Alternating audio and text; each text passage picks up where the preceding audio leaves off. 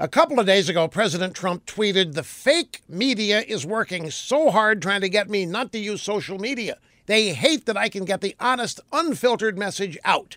At the daily press briefing, Sean Spicer was asked about the tweet. Spicer said that Trump is the most effective messenger of his agenda and has about 110 million followers on social media.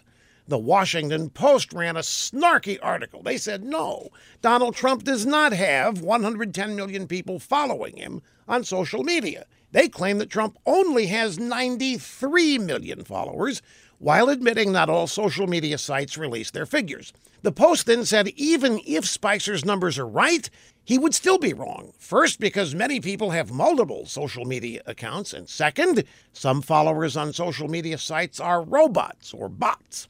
Man, is that fascinating. To discredit President Trump, the Washington Post finally admits that social media sites like Twitter are impacted by fake followers, robots, algorithms designed to make one or two people look like thousands. These bots are a favorite tool of leftist activists.